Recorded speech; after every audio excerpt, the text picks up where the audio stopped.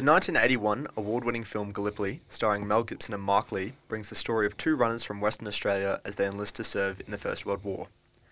Joining me to discuss the impact of the film, the campaign, and the broader Anzac myth is Dr. Richard Dunley, Senior History Lecturer in the UNSW School of Humanities and Social Sciences in Canberra. Richard researches British naval and strategic policy, British diplomatic history, propaganda, and military technology development. Importantly, Richard had not previously seen the film and was born and raised in Britain, which gives us a unique opportunity to examine the film from a different perspective, where the First World War is remembered differently. Good morning, Richard. Morning. Thank you for joining me to discuss the film. We'll get straight into it. First of all, what did you think of the film? Do you have any favourite moments?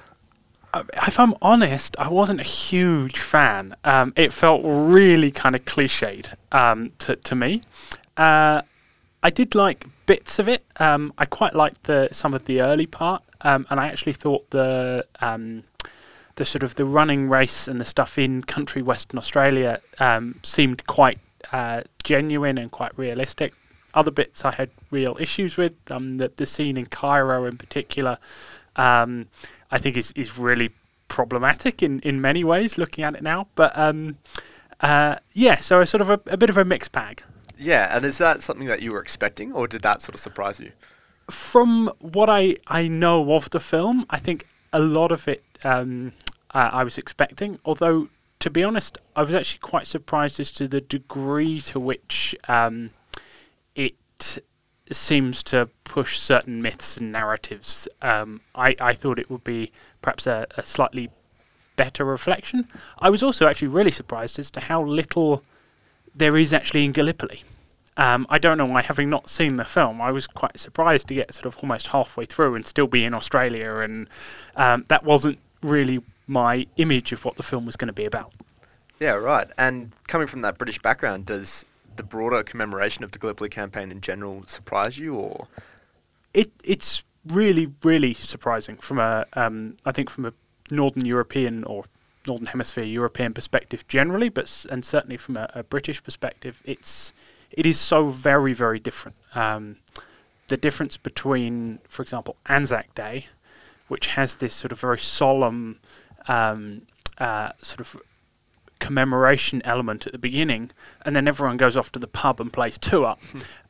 It's just so different to how something like Remembrance Sunday in the UK and in Northern Europe more generally, it stays as that kind of very solemn day in which you reflect and you think on things, and it doesn't have any of it doesn't have anything like as much of the nationalistic elements to it, and that really plays in I think the Gallipoli campaign generally, and I'm also always quite taken by how Gallipoli is actually only a very small part of Australian First World War experience, but comes to dominate the myths and the narratives, and how we imagine and view the war, certainly here, which is again something that's interesting, reflecting back on why.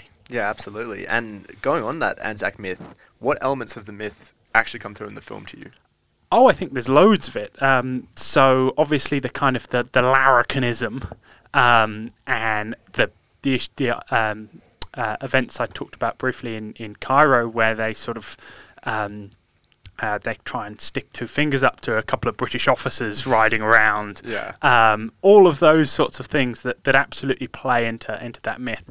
Also, this idea of sort of mateship, which is a huge part of the sort of the imagined Anzac story, even down to the idea of them sort of Mel Gibson's character changing unit because he happened to have a mate somewhere else. Yeah. All of these sorts of things that seem kind of ridiculous when viewed from many perspectives, but really play up on these Anzac myths. The one that notably doesn't come through is the sort of the idea of the Australian as the born soldier. Obviously, at the very end, basically everyone dies, and they don't really do any actual fighting. So that one is I guess the element of that myth that really doesn't come through, which again I think is interesting to sort of play with, think about. Yeah, and compared to propaganda being developed for the Allies across the First World War, is this unique to Australia, or is this something that you see in other elements as well? I mean, I think you wouldn't see anything remotely like this. Obviously, from a basic perspective, film technology at the time was very new, all sorts of other things.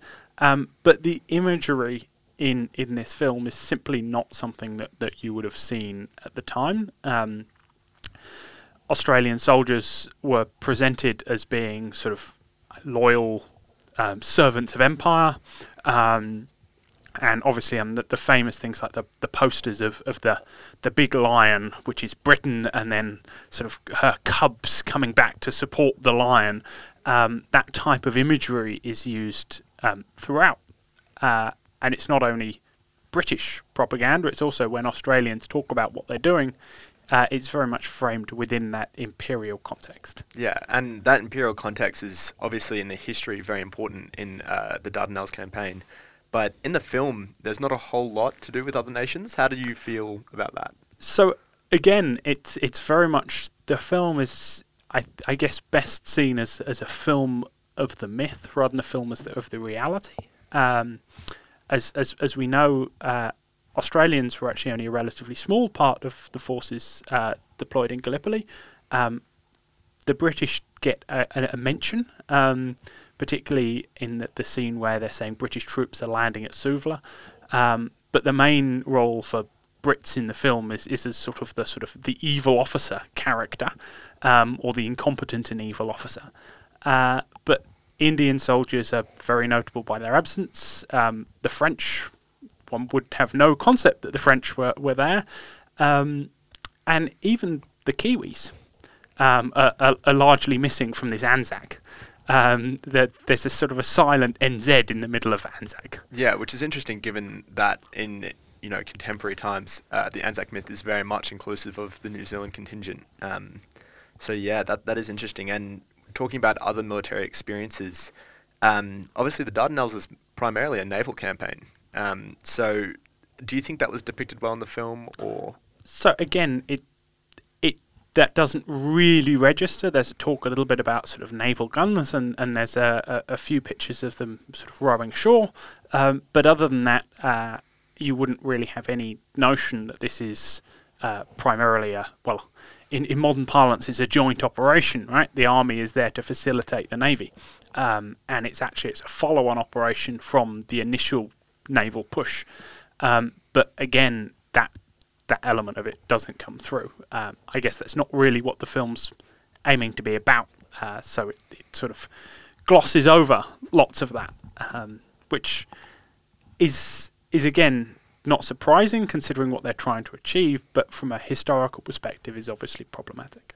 And the Anzac myth as a whole, do you feel like that acknowledges the naval service in Gallipoli as well, or do you think that's also absent from the myth as well as the film? Well, I mean, obviously the Australian contingent at the Dardanelles is relatively limited, but I think more broadly it's widely acknowledged even by the contemporary Royal Australian Navy that one of the big problems for them is that there is no, or much less, public consciousness of the role the Navy do, because all of Australian, sort of the imagery of the Australian Defence Force and Australian service in war is framed through land campaigns and largely through Gallipoli and then to a lesser extent the Western Front.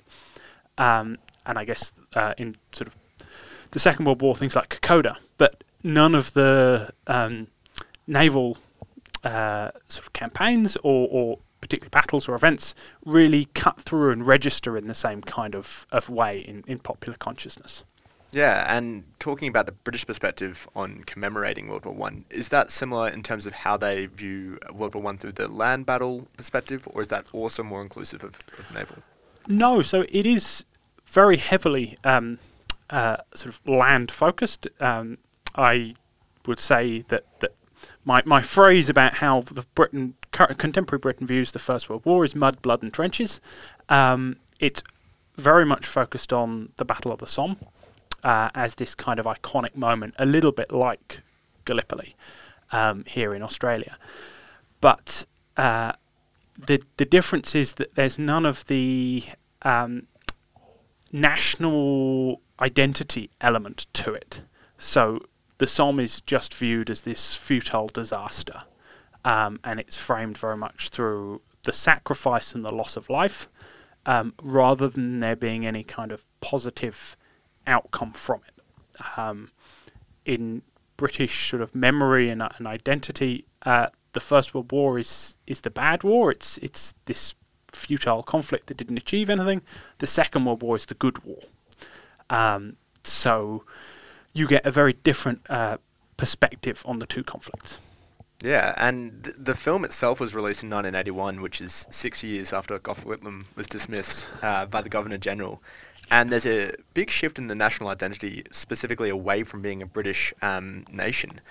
Do you feel like this is reflected in the film? Oh, absolutely. One of the things that's really notable in the film is that the Turks are almost entirely absent. There's a couple of references, but the baddies in the film are the British. And that comes through very clearly, sort of both in terms of the sort of overbearing, arrogant officers riding around on their horses with monocles in Cairo, and then the bloody-minded fool of I think it's a colonel, who insists that they attack despite the fact that it was being a dreadful failure, and was always bound to be, certainly in the presentation of the film. So it's clearly set up as a narrative of sort of Australians against British, and that's a narrative you see more broadly in this type of thing, and I think you see similar kinds of imagery in other films like The Water Diviner, and even down to some of the early commemoration, how you see Gallipoli reframed almost within Australian consciousness as the Australians and the Turks against the Brits, which is kind of a funny way in which it's viewed, but I do feel that is often true. Yeah, and that comes across in the film. And finally, you teach at ADFA, obviously, and you interact with trainee officers frequently. Do you see any of the themes or ideas promulgated in this film in their day-to-day interactions or the way they interact with you? So I think there's elements of the identity that I guess people would like to try and draw out. The mateship element, most notably. This idea that you sort of you do stuff and you're willing to sacrifice stuff for your mates and your friends. The slightly irreverent element certainly comes through occasionally, yep. Which I think is fun, and that's sort of kind of a degree of what you want. Certainly, I guess in your engagement with the academics, even if not in your engagement with your chain of command. But I guess the other thing which comes out, and which perhaps on a slightly less positive note, but this sort of sense of willingness to go into something blindly optimistically, which I think is perhaps a trademark of youth as much as anything else. But obviously we all know when you look at the film that it's going to be a sort of a disastrous failure and everyone's going to die. That's kind of where the narrative of the film is obviously going.